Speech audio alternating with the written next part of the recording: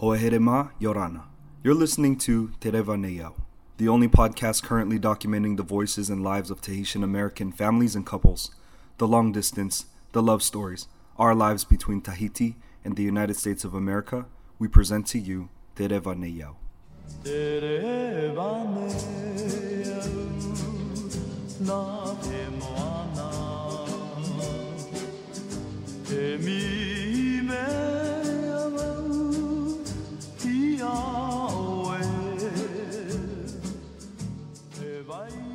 Hey, Yorana ito tato wharerir a, Maeva I episode 3. Welcome back, everybody, to Tereva Neyao. I'm your host, Ryan, and I'd like to introduce y'all today to a very special guest, a wonderful soul, and a sweet person, which is my friend Heiani.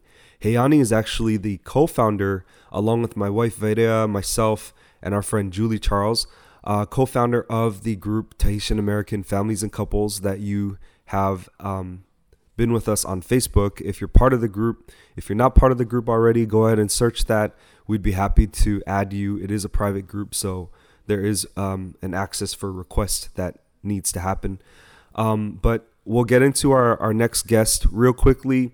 Heiani is a wife to her American spouse, Vinny. She's also a mother, and her and her little family live on the beautiful island of Oahu, which is located in the archipelago of Hawaii. So without further ado, I'm going to bring on Heiani, and I hope that y'all enjoy this episode as much as I enjoyed recording it. My gosh, Heiani, thank you so much for joining me on Zoom tonight. It's really an honor to have you here. It was only right that you're the first guest out of all the other guests that I plan to have, simply because you're the first person that I ever talked to and reached out to about what I was going through, which is that I simply wanted to bring Verea here. And like I explained in my episode to intro the whole podcast, I looked on Visa Journey and there was like thousands, maybe 10,000 entries. There was like Philippines, Mexico, Canada, Brazil, and there was just one from America and French Polynesia, and it was you, and you had written your story there. So thank you so much for being here, because really my wife and I both see that we have our happy life together, and we ended up like building our life together with the foundation of the advice that you and people like Julie also gave us advice about our visa. So thank you. Welcome. Oh, thank you for having me. So about me, my maiden name is Lau Nhu Dan. So Heiani Desiree Lo Nhu Dan. And so it is a Chinese last name because I'm half Chinese and half Tahitian. I was raised in Tiperi Valley, so very close to town. Where I live in Tiperi, it's more like a family. My street is most of my family live there, and then I was raised by both of my parents. I have a younger sister, so it's just the four of us. But I'm sure, as you know, in Tahiti, it cannot be just 4 people. So you have uncle and aunties and all the cousins. So that's what makes our my family. So my dad is pure Chinese. He is the second generation born from China. So my great grandparents came from China on my dad's side. My mother, from my grandma's side, they're actually from the island of Bora Bora. And then my mother's father is from the island of Maupiti. So I am sure that I am related to your wife. So yeah, that's why it makes us family for sure. And so I was raised in both culture, actually. So the Tahitian culture as well as the Chinese culture.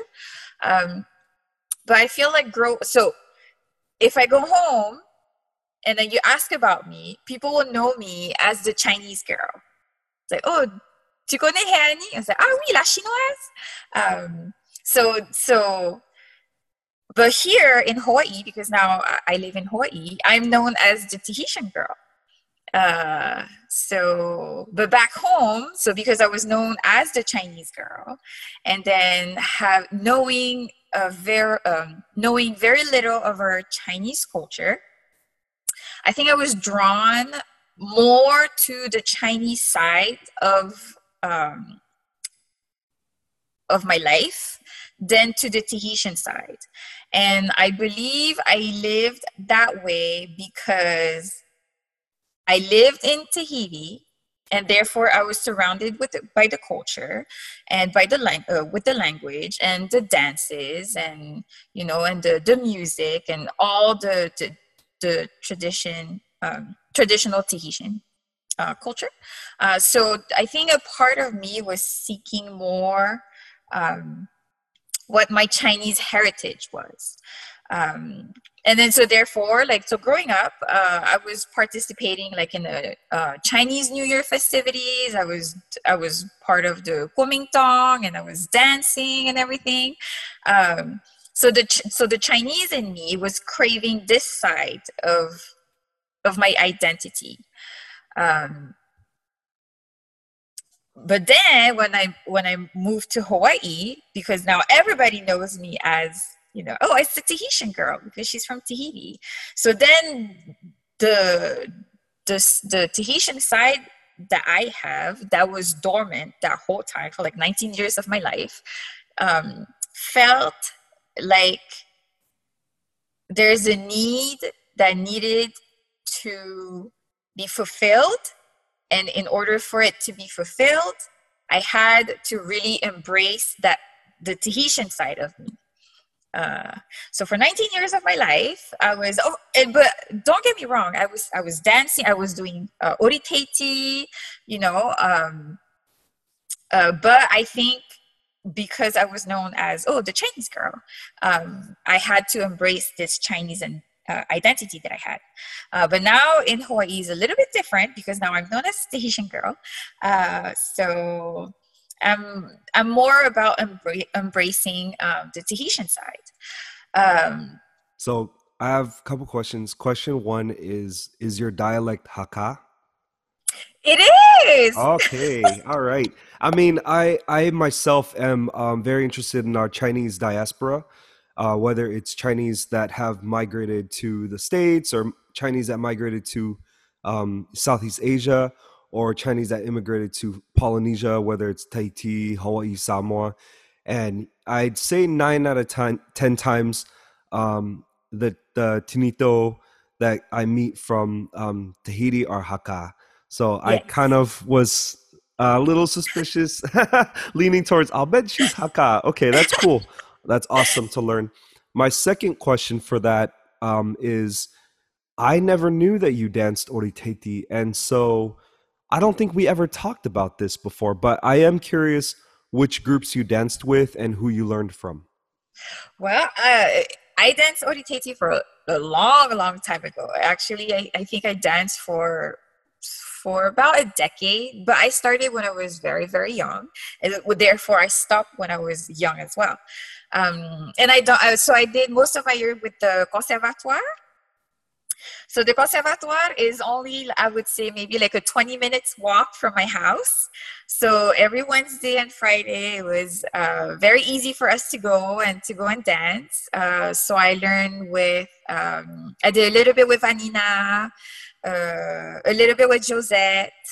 Of course, I encountered Mamie Louise. So most of my Ori Tahiti years was with the conservatoire. However, so back in 2011, I believe, I did a summer school on the Big Island with the Hawaii Preparatory Academy. It was just a summer school, so 4 weeks. And then I think that's where I wanted go to college in Hawaii. That's where everything started. So from there, I started being curious about Hawaii, and that's when I picked up hula. So I've danced hula with Mirti Sarcio, Inti Perry as well, for about almost a decade, I think. And so I danced until I actually came here. I moved to Hawaii for college. So after high school, my parents wanted me to have an American education. So Hawaii was a very good compromise because it was island life as well as American culture.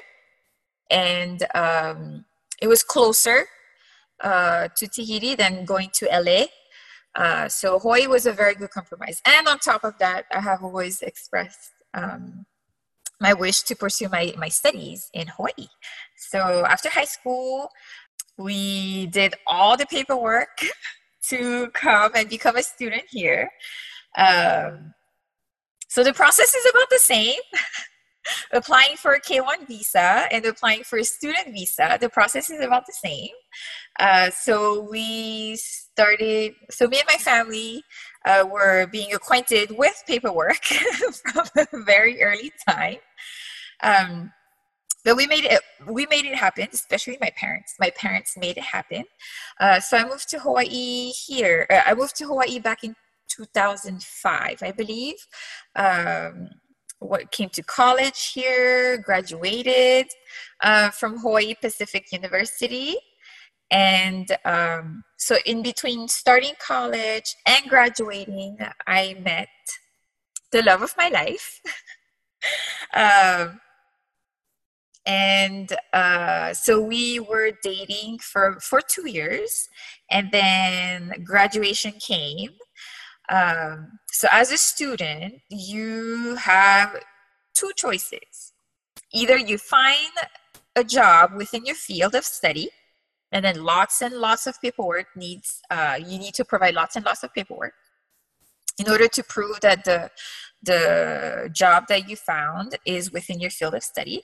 So that's option number one. And option number two is you have to leave the country because you're no longer a student. And then, so like I said, me and at the time, my boyfriend, were dating for 2 years. And then when graduation came, we had to make a decision. So I did try to find a job. So after your K1, after your F1 visa, which is a student visa, expires, I think you have 90 days. You have 90 days to find a job within your field of study. If you do not, then you have to leave the country. So I did apply for jobs for 90 days, but unsuccessful. So I had to leave. I had no choice but to leave the country. And that's when I think we had the talk, and then Vinny had to go. So Vinny, my husband, had to go to the mainland to do some training. So we decided that's when we started to talk about getting married, because at the time, getting married was the easiest way for me to come back and for us to be together. So we did 2 years long distance. So he was doing his training on the mainland. I went back to Tahiti. I became a marketing consultant for 2 years. So I was building website and doing some business proposal, and then picking up, dancing hula again, and then dancing in hotels and in events. And then after the 2 year, after he was done with his training, so that was 2 years later, we decided to start doing the paperwork for me to move back to the state. And so in between, he did the formal proposal on one knee, very TV-like. And I think he proposed to me in the month of April, and then in the month of May, we started doing the paperwork. Okay. So filling out the paperwork, and then also at the time, one because during my college years, I was also working part-time as a student assistant, and my boss at the time, he while I was doing my visa journey, he also went through the same thing, and because he married a lovely Russian girl, and then so he had to brought her to the United States. And when we were talking about it, he was like, you know what, you should check out that website. The website has a lot of testimonies of people who are going and applying for the K1 visa. And so that's why I started going in there and documenting, because it is a community with the sole purpose of helping everybody to come to the United States, because they want to spend the rest of their lives with their loved ones. So and that's when I started going in there, and then documenting our journey, as well as researching for the timeline and the right proof of relationship that will be accepted and are needed.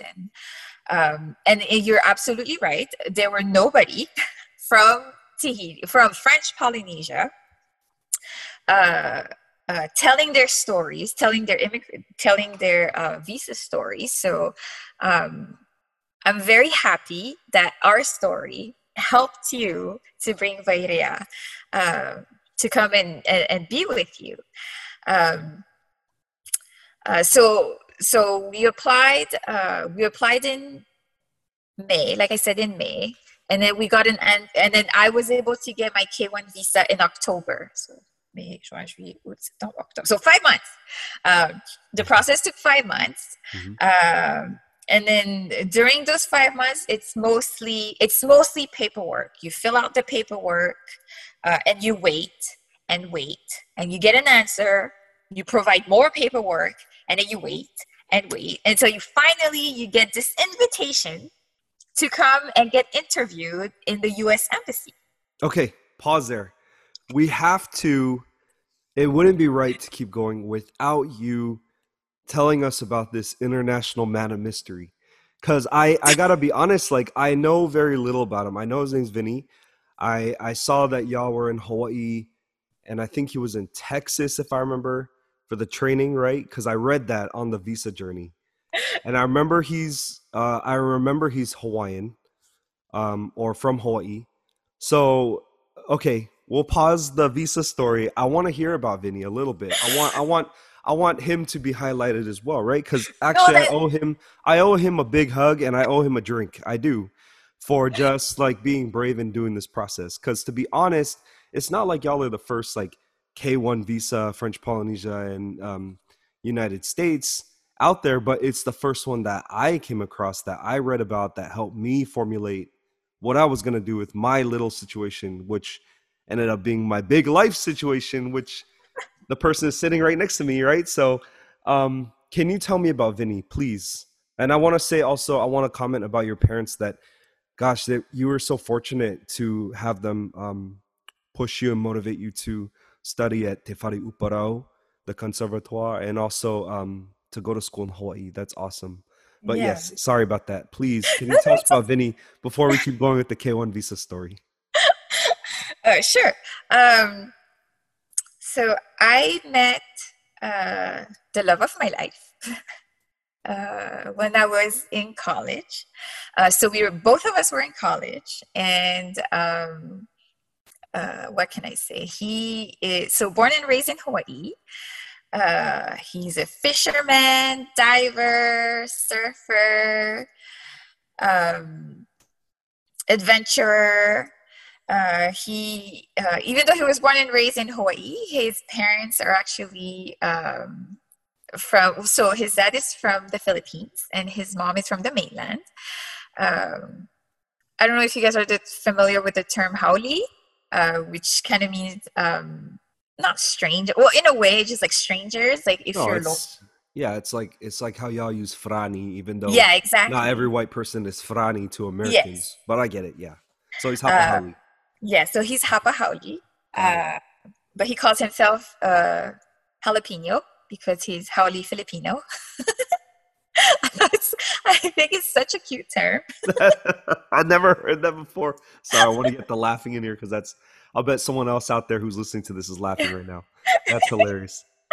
Um, he is just amazing, and I'm so glad that we were able to get married and spend the rest of our lives together.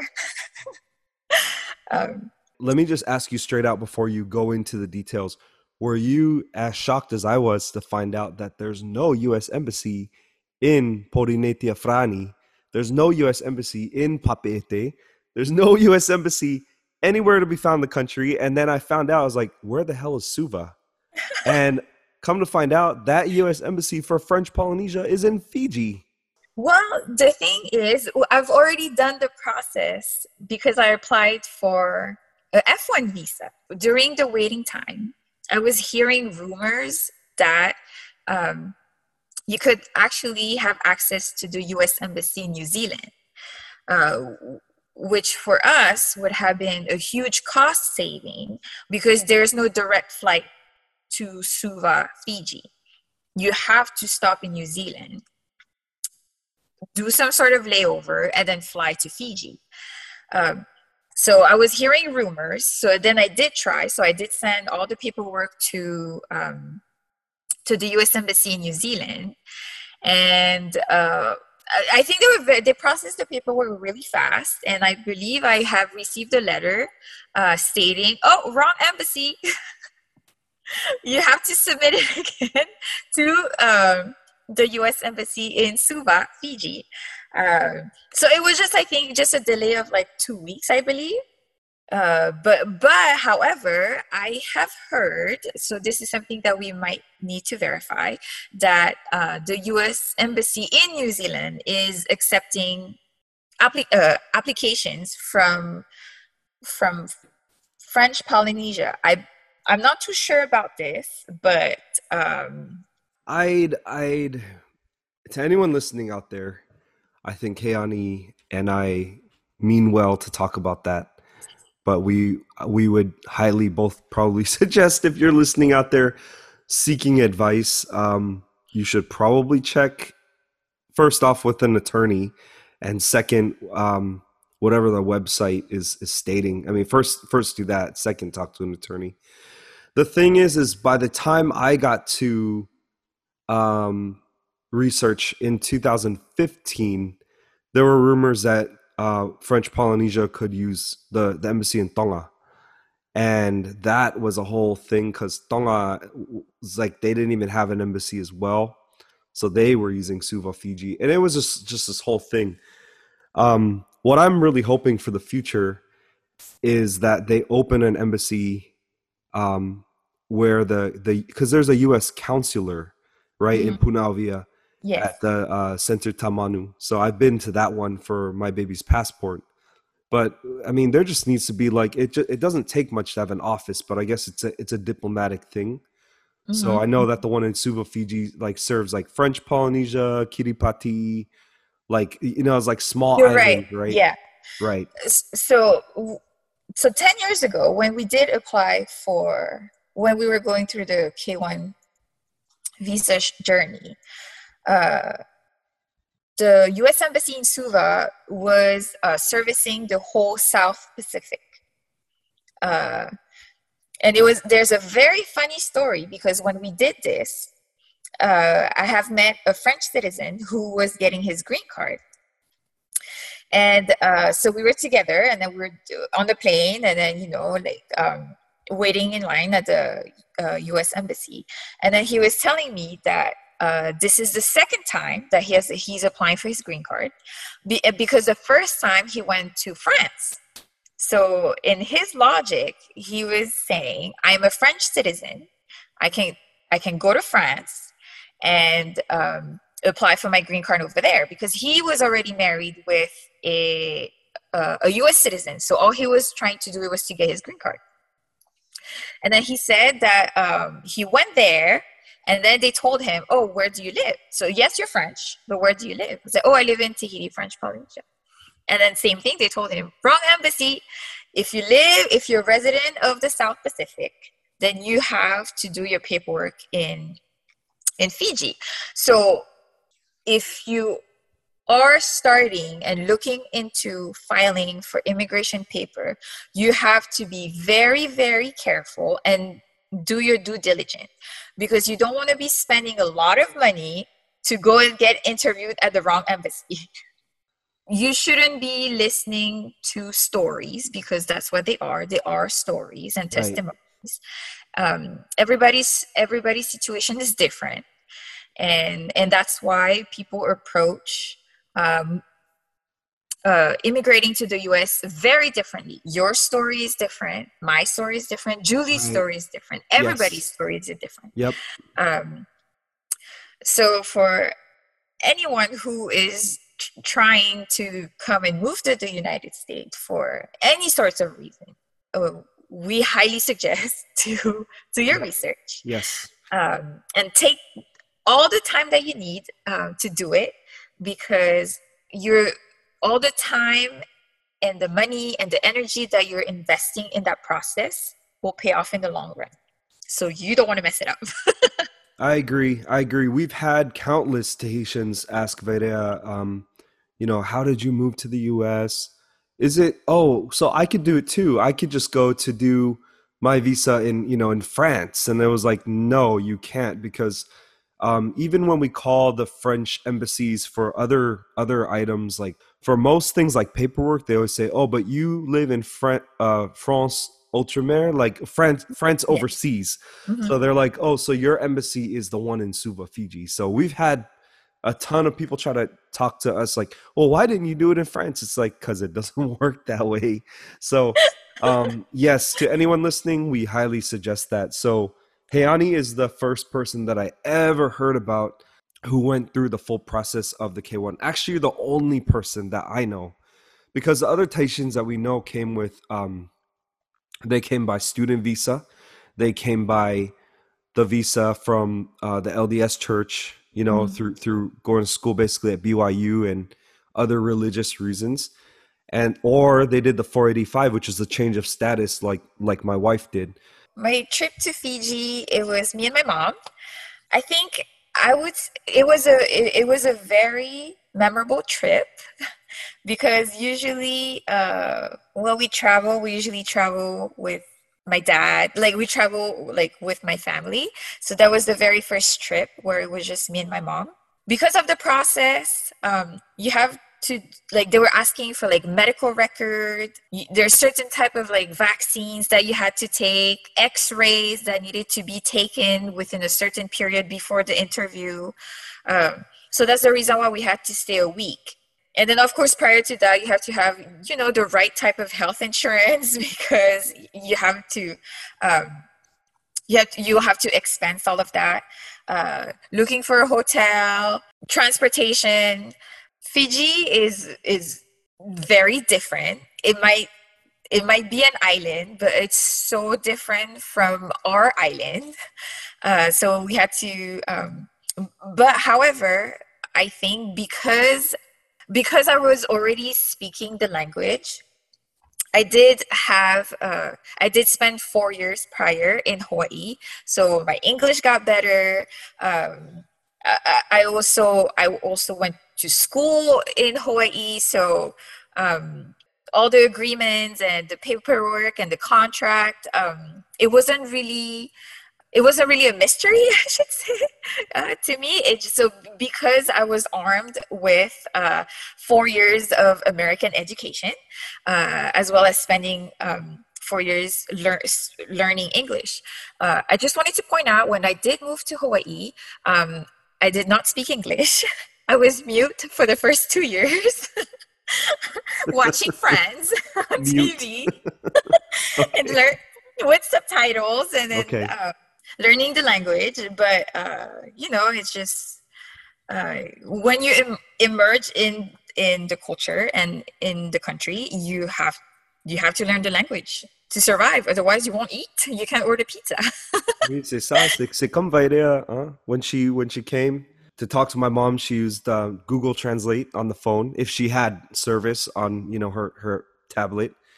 And yeah, that's one of those things, right? Because French Polynesia is the only region in the Pacific that doesn't teach English even as a second language, right? It's French and Tahitian first. English is optional. Exactly. Yeah, Uh, that's but you know, crazy. Ryan, I just wanted to point out when you were talking about Vairia and like picturing her in Fiji, you know, without speaking the language. That's why I have such a profound admiration for her. When the time was right, she just decided to just leave her country, leave her family, leave her culture to pursue love and to be with you. And then she did that without speaking fluently English. She did that knowingly that she will be there with just by her side, and you, of course, with your family and everything. But it's just so so admirable. Somebody who came from a big and loving family in Tahiti to move to completely different country with a different culture, with a different language on top of that. So that's why I have such a profound admiration Oh, thank you. for Veria. And of course, the humble princess that she is, oh, humble queen that she is,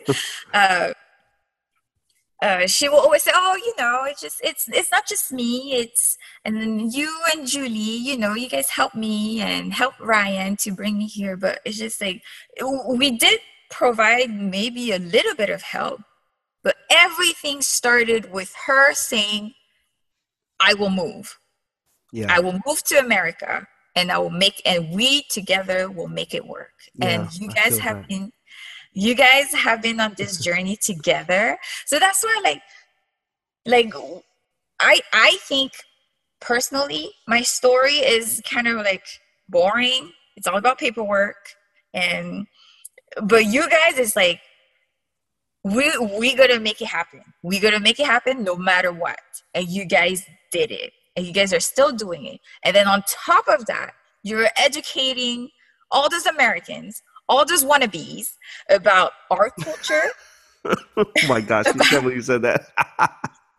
are you It's gonna okay. cut me? No, I'm not gonna cut you. You know what? Let it be because sometimes there It's needs to be a true, little. right?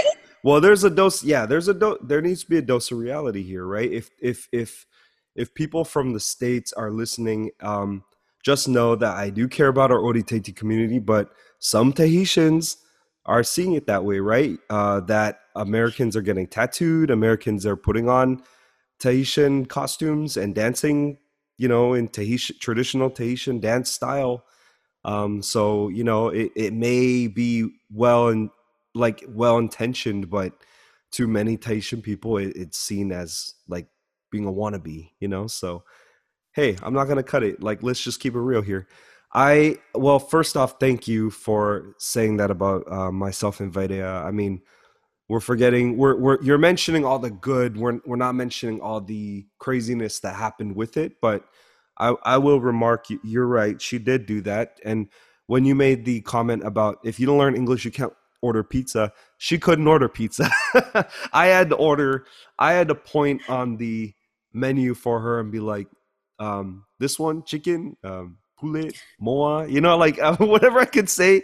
And like, she'd be like, we or no. And then like, I'd have to order for her and I would have to order her pizza. And now she orders her own pizza and she orders a lot of pizza. So I am proud of her.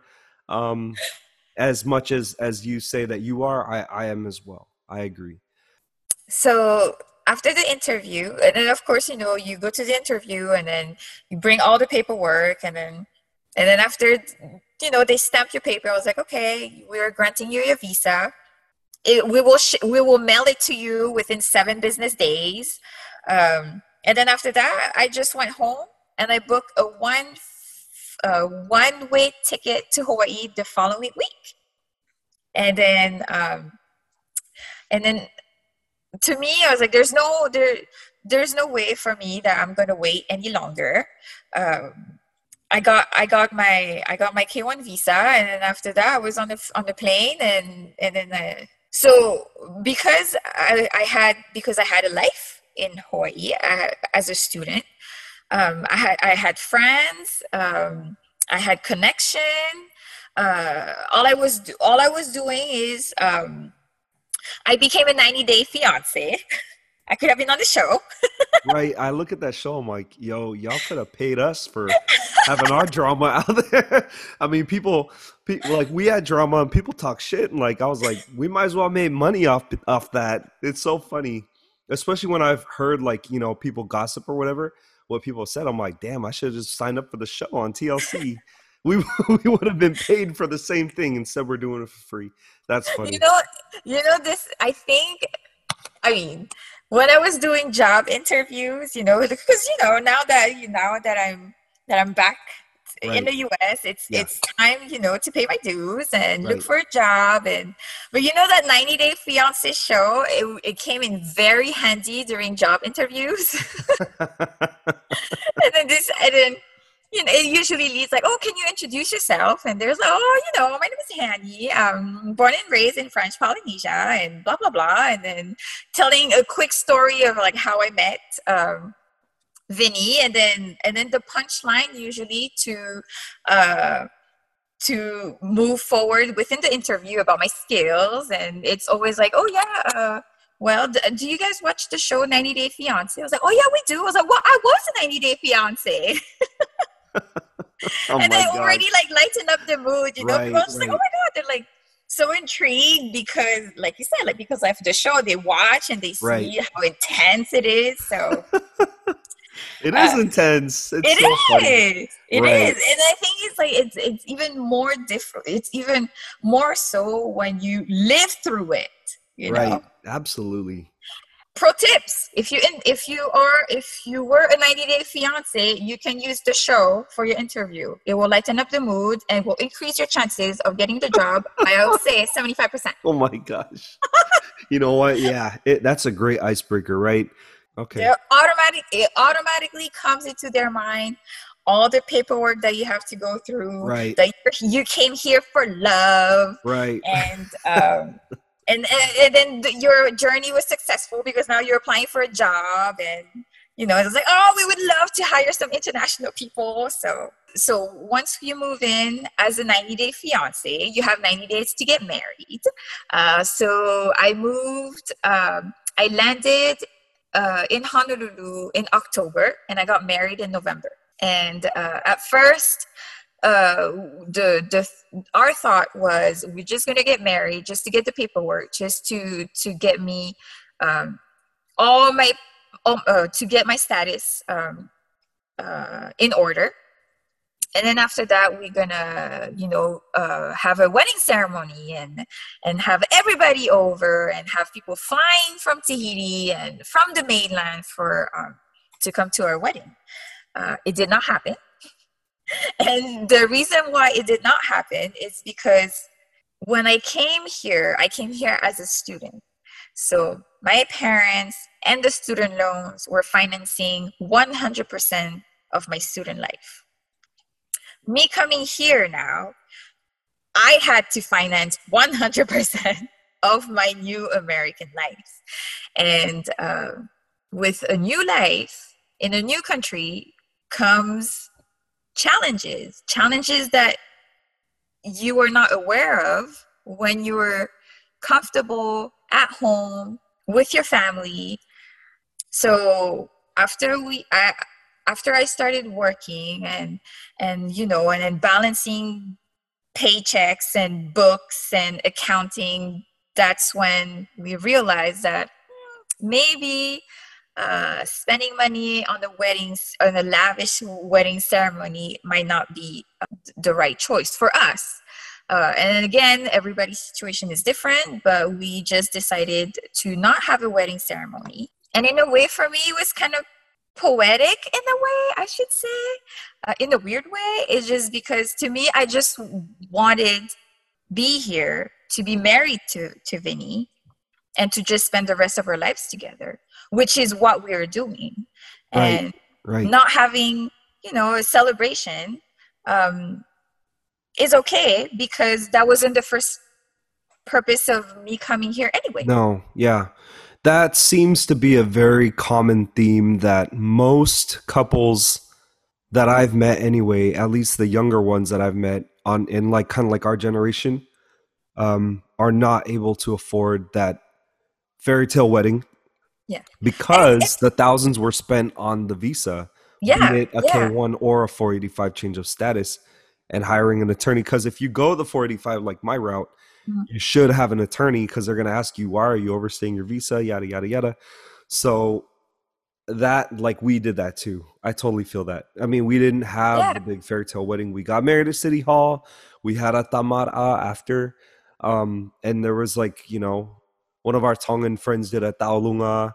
We had we had like a little Chinese tea ceremony. We had a little Cambodian wrist tying ceremony, and that was it. Like, we didn't do anything. There was like barely 30 people there. I mean, it was just like my immediate family and a couple friends that she knew, not friends that I just wanted there. Yeah. Um, so I feel that, and so you guys sounds pretty similar to what we did. Yeah. And then does it make me sad to think about not having a wedding? No, not at all. We get to spend the rest of our lives together anyway, regardless of having a big ceremony or not, which is the main purpose of us being together. Since you guys will be together forever, you have time to plan that. That's good to share with people. I really do think somebody out there who feels disappointed would benefit from hearing that from us. Like, hey, I'm there's glad. yeah, I think so. Yeah. I Yeah. think so for sure. But don't get me wrong. If you were able to get the wedding of your dream, then good for you. I'm very, very happy for you. Um, but then just to emphasize the fact again that every story is different and people have different path, and which is okay, and then usually if I recall, the following step is to apply to get the green card. So in order for you to get the green card, you have to get interviewed, and more paperwork and more waiting time. So from the day you land in the United States to the day that you get your first green card, you're not allowed to work. For for 5 months, I was not allowed to work. So I was depending 100% on my husband, which I'm so grateful for. When you read all the testimonies, this is where it's very, very difficult for couples. They did all that journey, they fill out all the right paperwork, and then comes the waiting time before. So a lot of couple, they don't get through. It just because it's a very, very difficult time, especially if you are with the wrong person. So it just shows you that, the journey just either breaks you or makes I, you stronger. I agree. Totally agree. That was a really hard time, Yeah. especially right the first couple months.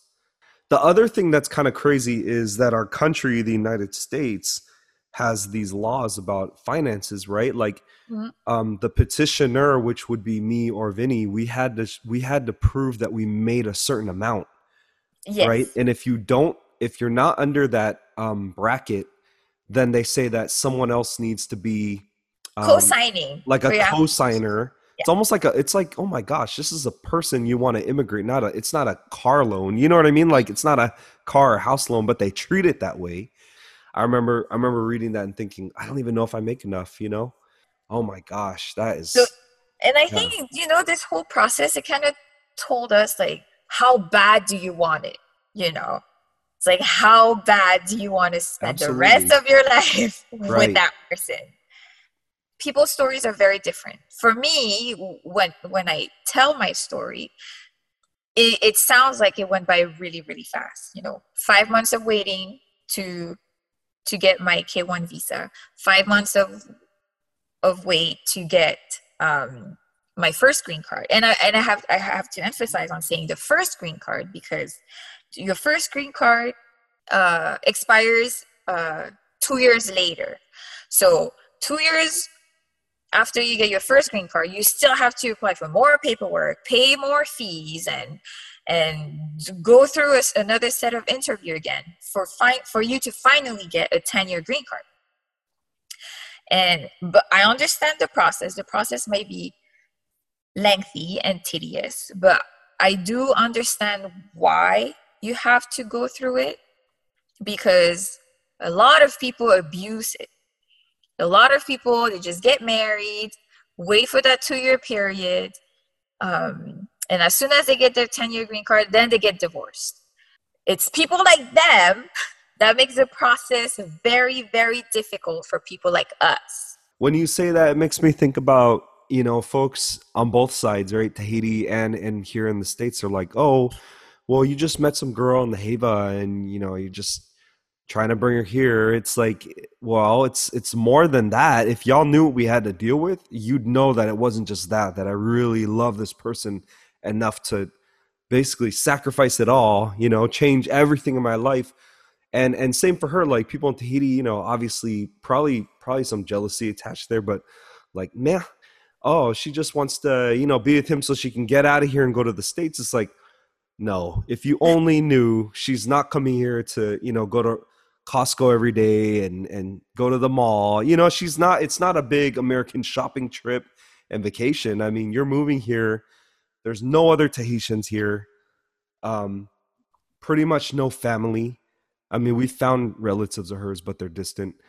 But, there's no immediate family. There's no support. And it's Yeah. scary, right? So, And that, and right. that's why Varia, she is just so special.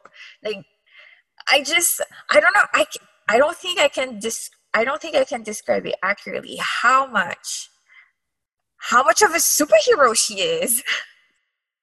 Like, and then, like, not, I think also, I think before like, I would like to talk about, culture shock.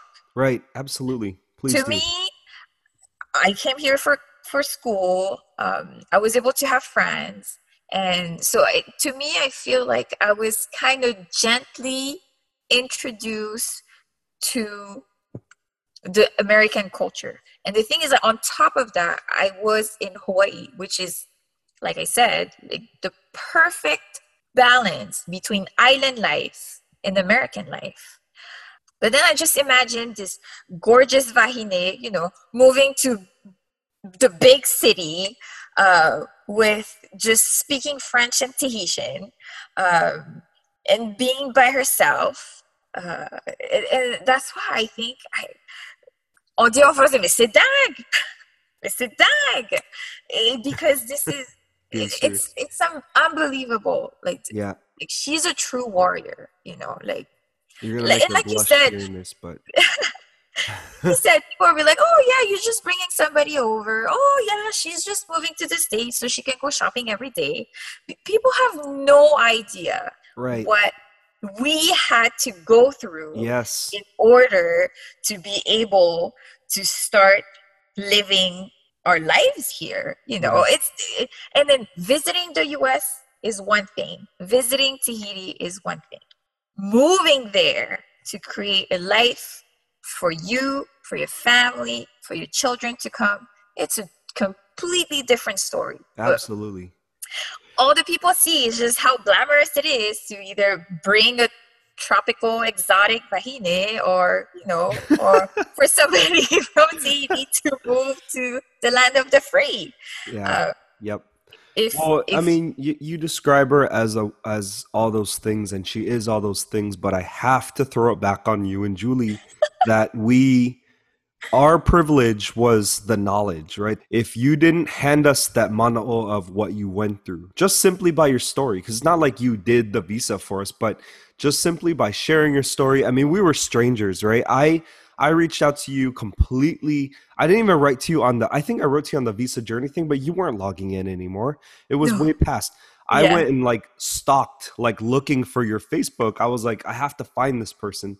And then lo and behold, I remember that you told me, oh, my other friend did it too. And her name's Julie. And I had known Julie from some mutual friends through the Tahitian dance world. But I to her, I was a complete stranger too, right? Like, who's this guy hitting me up? So I am indebted to y'all, and I know that just being friends with you all this time, I know what you tell me is like, oh, you don't owe me anything. But then that's why we want to pay it forward, right? That's why we do so much to create this community or help any couple that hits us up without, is because I was like, Heiani or Julie could have done that. They could have read my message and just been like, who the hell is this? You know, so because of that kindness that you showed me, we've really gone out of our way to try to pay it back and forward for somebody else. So I just want to give you a big thank you Yeah, for that. and you guys are doing a great job. You guys are the foundation of this We brand we new we and are, we yeah, we are. We we have to are. do it. We have to do it for our families and for our kids too, you know? That's true. Yeah. Yes, yes. And then, I really hope we would have the chance to have Julie on board as well. She has Yeah. also an amazing story. Um, and then we got glimpse and previews of her story because her story was published in a magazine back home. Wow. Oh, Julie was already a superstar. Yeah, yeah, very, I mean, pretty well known, especially in like the dance world and stuff. Yeah. So Yes. yeah, I did invite her and Kaniala to each have their own episode. Yeah. So I could ask them about that. But yes, we will have Julie on. I I don't know hope when, but so. we will. Yes. Yay. Uh, okay, so after this period of waiting, I was Hmm. finally able to get a green card and start my active and professional life, and being also able to help my husband. Um, so and then I think it was just start. It was just the start of my American dream. Being able to find a job and being able um, to work with amazing people, learning new skills, perfecting those skills, and I am so lucky and so blessed to wake up every single day very, very happy to go to work. This way of seeing life, Hmm. I think, you have to see life in a positive light, especially after what we've gone through, Yeah. miles and miles of paper and, Right. and and gallons and gallons of ink, and as well, to print all Thousands in those forms. fees. Right. Yeah, thousands of fees. Yep. It's like if I have to look back and I look at the journey from where it all started to now, I cannot be anything but grateful. And then I was very, very lucky also to have an amazing family that supported me emotionally as well as financially. And then to me, it's just a way to remind myself, like, you have to pay it forward. What you have, what you have right now in your life is not just you. Right. It's not just because of you. It's because of the support system. So I'm living my American dream. I have a very healthy little pearl. I have a loving husband. I have a great job and have amazing coworkers. So life is good. I will not complain and cannot complain and should not complain. Life is good. When Casey was born, she was so I think the first 2 years of her life, I was just speaking to her in French. So no Chinese, no Tahitian, Right. just focusing solely on French. Right. And then she started preschool. As soon as and then you can tell me about your experience, but as Mhm. soon as preschool started, it was just so hard for me to talk to her in French. I Yeah. felt like she would comprehend faster if I tell her to pick up her toys, like fast Right. she'll react faster if it's in English. So and then the French language started fading away. But then in the back of my mind, I was just reassuring myself, oh, it's okay if I don't speak to her in French or in Tahitian or in Hmm. Chinese. Because when she'll be old enough to travel by herself, then every summer we'll send her to Tahiti. Right. And then she'll Right. spend she'll spend 3 months over there. She'll learn French. She'll learn how to dance. She'll learn Tahitian and and all that. So that's what I was banking on. But then life happens, you know. Right. Yeah. Um, it's just um, Well, it could still happen, right? Luckily, there are Tahitians in Hawaii. but but see, Ryan, this is the dilemma that I am facing right now because I live in Hawaii, Right. and then I would love to have your opinion. Okay. Uh, Okay. so Hawaii has his own culture, Yeah. very very alive. So at first, like even me when I was a student here, I was like, oh, you know what? Maybe I should look. Like I said, I was craving this Tahitian identity because here I was known as Tahitian girl. So I was like, oh, Right. I'm gonna start looking for like um, groupe de danse and see if I can dance and Hmm. but it's just so hard to find somebody who has the right roots from Tahiti. You're So right. that was my very first dilemma. Right. My second dilemma is like we're in Hawaii. If she needs to learn a dance, I would like her to learn hula because being in Hawaii, this is where hula is born. Right. Absolutely. And if she needs to learn some type of dance, I would pick hula. And then that's why also I was saying, like, I'm banking on the fact that when she will be old enough to travel, she'll spend the summer in Tahiti. Hopefully, and then in my head, I was picturing this. Okay, she's gonna go to Tahiti. She's gonna go and dance with my very, very good friend Hinatia Kolombani. She's gonna be one of the students for École de Danse Mati Haunui, uh, Yeah. part of the Arioi, Right. cultural Right. center. This is how I see it. But to me, is only 3 months out of the year. Um, Also, I'm kind of scared of, not scared, but I'm kind of hesitant of putting her um, in hula. It's just because I've noticed that Oriteiti and the environment when you learn Oriteiti in Tahiti is so different than Hmm. learning hula here. Yeah. It's true. It's two different type of dances. Right. The culture might be very similar, but there's also Yeah. difference. Right. And for some reason, I feel like because Hawaii has an American influence, I feel like dancing hula is even more competitive. And I think that's what I was telling. That's why Okay. I was telling Yeah. my friends. I was like, Right. I remember learning dancing, like when I was doing oriteiti in Tahiti is so different. People are so loving and they share. There's competition when the Heva comes in, Right. but it's before being a competition is first and foremost a place to gather and a Right. place to share. And but here I feel like it's so different. Like the halos have their own, like Yeah. rivalry Yes. Yep. and Familiar with that. Yes. right, Absolutely. am I wrong or No.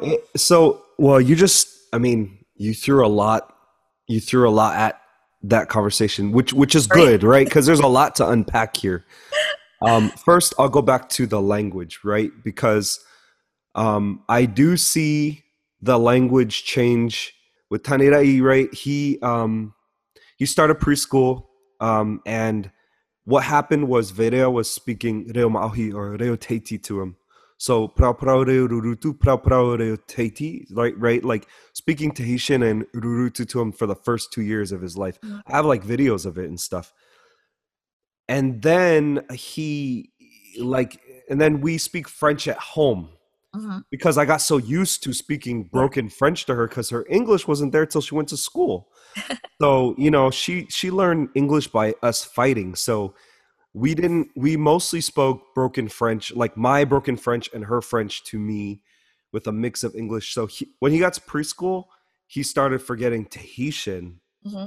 but somehow retained French and English is strongest now because he's in school. You're right about that. But then she'll still speak to him in French and he completely understands. It's just he doesn't answer her in French. He Yeah, answers her in English. it's same with Right. Keishi. Yeah. The thing about parenting as a Tahitian person, and I don't want to speak in her place, but I'll just kind of mention what she's told me, right? Vedera was really adamant that we don't put our kids in, and this may shock people who I'm friends with, but I don't mind just being upfront because if they ask me, I would tell them. Vedera won't put my two sons in a group that is not run by Tahitian people. For that same reason that you have is that the lens is completely different. It's not a race thing. It's not about what your race is and it just checks off. It's a trust thing. It's a trust thing that you know how it functions in back in your home country, and that it's less. It should be less competitive and more about the group. It shouldn't be about solos. It should be about the community and the group and the family as a unit, right? Because most groups, if you're not in école de danse, right, like you mentioned, like Mate Hau Nui or the conservatoire where you're from, the groups for the Heva represent a commune or a district, Yeah, or even exactly. a private Yes. person that you go to learn from that specific person, like Macau Foster. You want to learn from her Koko Hota Hota. You want to learn from him, so you'll come all the way from Papeari to go with that group. That it works different in that sense. I could see why it's a little scary, to figure out if putting Keishi in the hula groups or the Tahitian groups are the right thing for her, right? My thing too is that I think the culture it calls to you, right? So Right. you mentioned that about yourself, that you had this yearning to be connected sometimes to your Chinese side, sometimes to your Maohi side. I've had that as well for my sides, my own lineages, right? I feel really called to my temple. I didn't even know that like a lot of my great grandparents were doing the same type of spirituality. And it's just something that calls you to it, even if your parents raise you another way. And so I think the Ori Teiti is the same because what Vairea ended up showing me was she was like, I don't want to force the boys because if I force them, it'll be the opposite because they're forced to do it. They don't want to do it.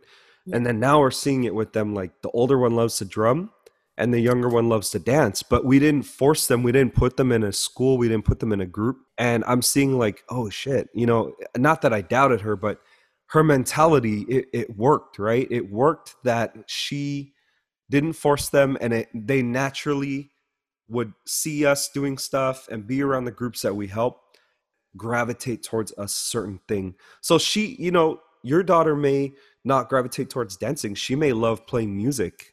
Yeah. And then she may be able to tell you, within the next year or so, now that COVID's, it's not that it's gone, but now that the protocols out there for COVID safety are opening up a little more.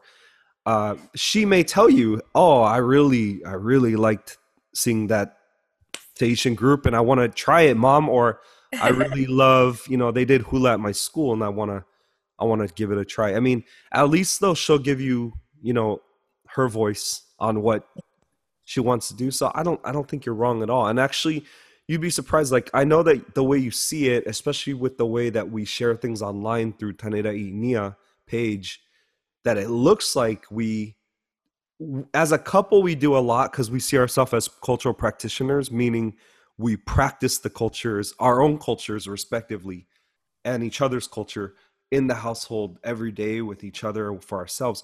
But when as we're parenting, we actually haven't put that on them as much as you think that we would have. We didn't. They just like gravitate towards it, you know. So actually, what you're doing is very similar to Vaidea, right? She does not want to just throw them in somewhere and just blindly think that that's going to be okay.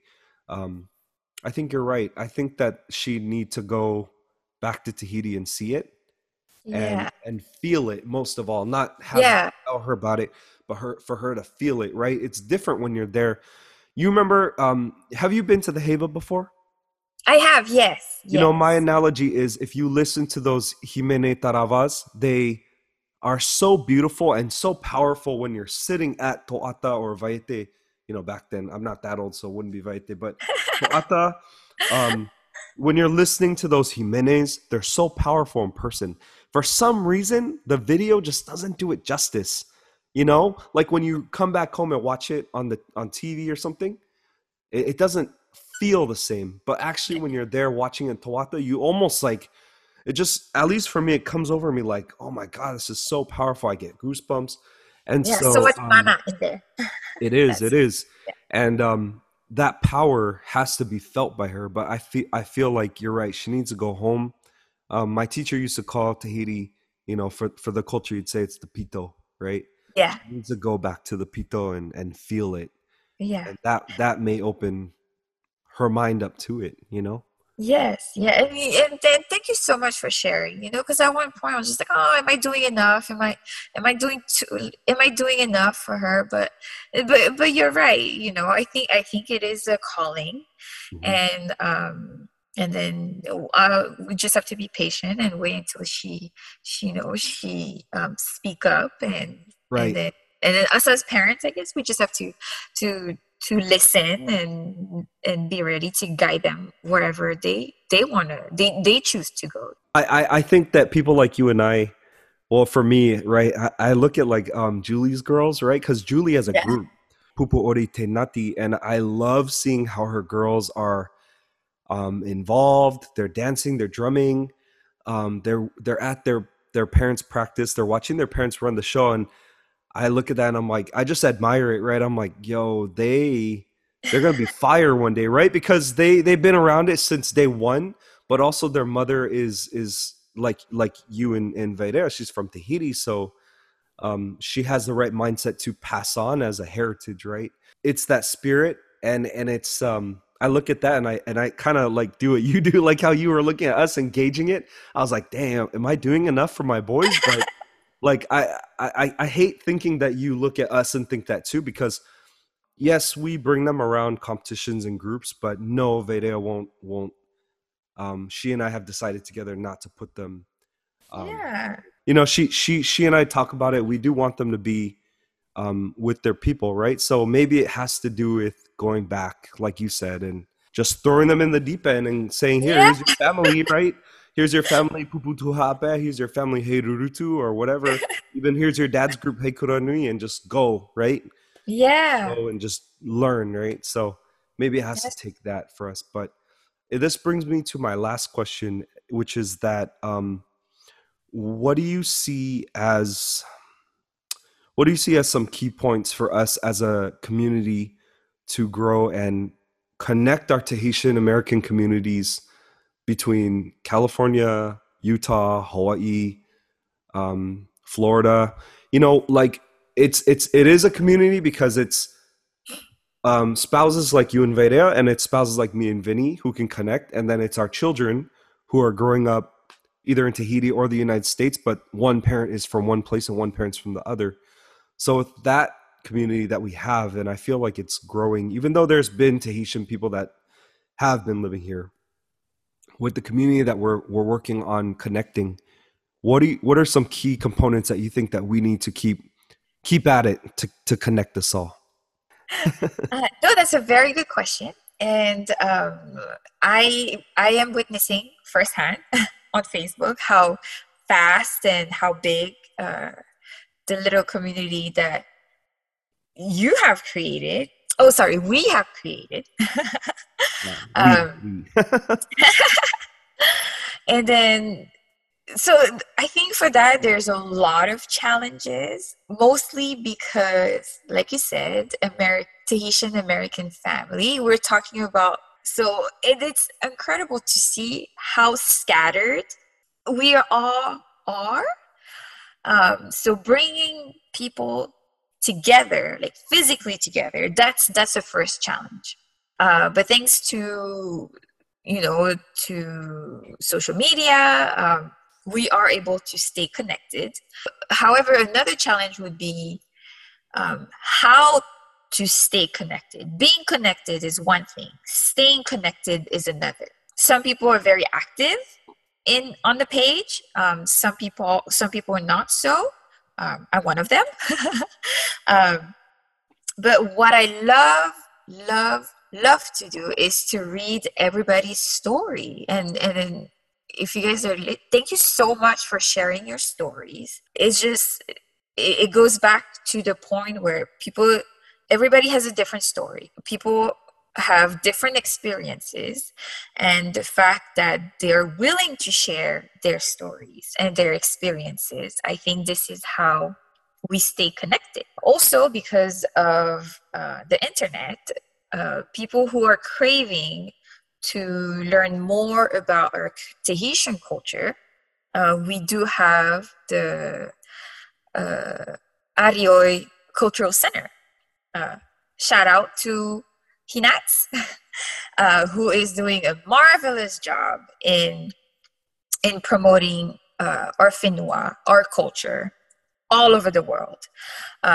So if people are craving, and I've been reading, like people want to learn the language, they want to learn the stories and the legends, we are able to do so with Hinatia's work. So I think that's a very big plus. So I think that's another way for us to stay connected. But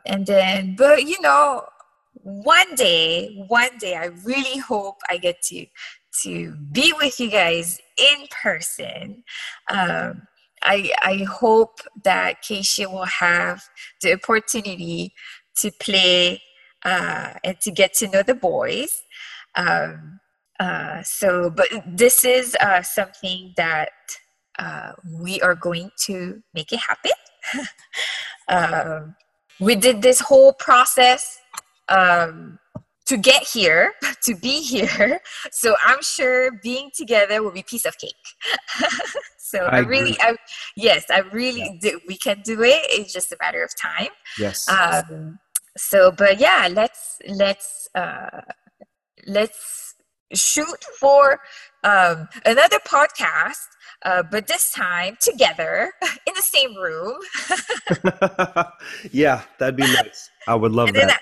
And then after that we can Veria can teach us how to do some trissage and dancing and Yeah. and then you guys can make some poisson cru so I can eat.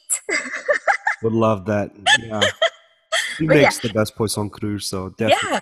And I have to emphasize it's either we're going to make it happen either on the mainland or in Hawaii. Hint, hint.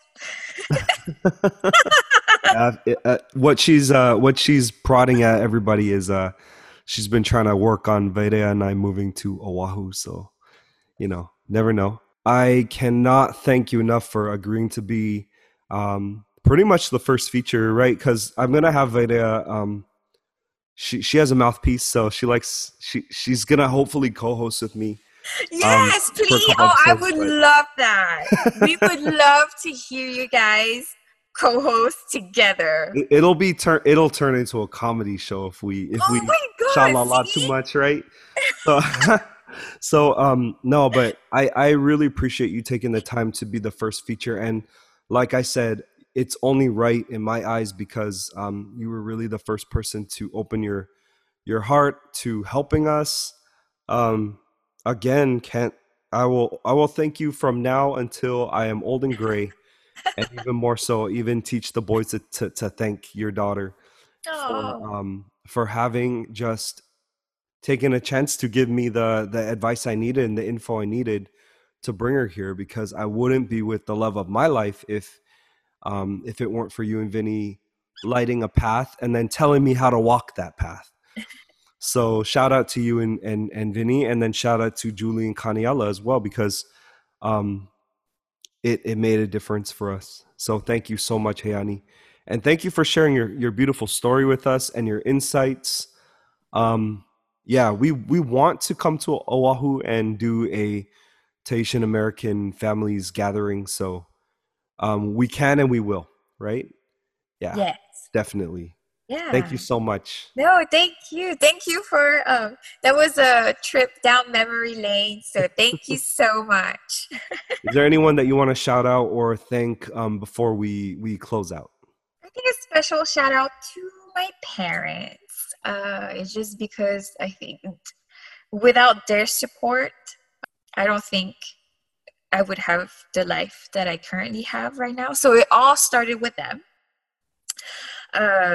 Another shout out to your amazing and beautiful wife that I adore. She is just the warrior queen that everybody needs to have in their lives because she's so inspiring and she's so amazing, Oh my gosh. and Thank I'm you. her biggest fan. Okay, I'm her second biggest fan after you.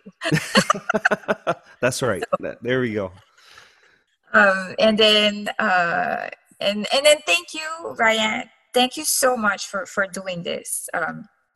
You are paving the way for other couples like us, but you're also opening the way for our children.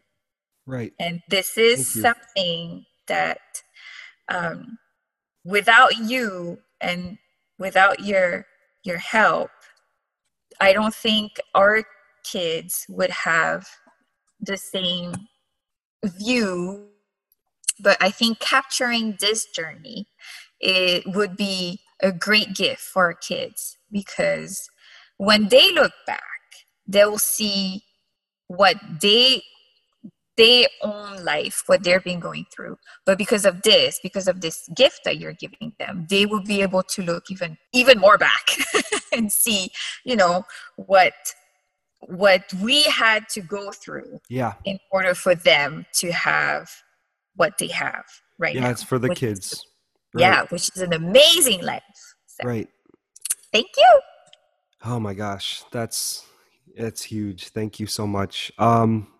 Yeah, I agree. It's for the kids. I want them to one day hear each episode and know that these stories were important and that there were so many love stories and things to we're not like other couples, and I don't mean that in like a high makamaka or a faoru or like big headed way. I'm saying we're not like other couples because we don't have the privilege to just fall in love like two people in Tahiti or two people in the States, fall in love, get married, and then you have kids, and then you have both families that support you. And if you fight with your spouse, you can run back home to your family.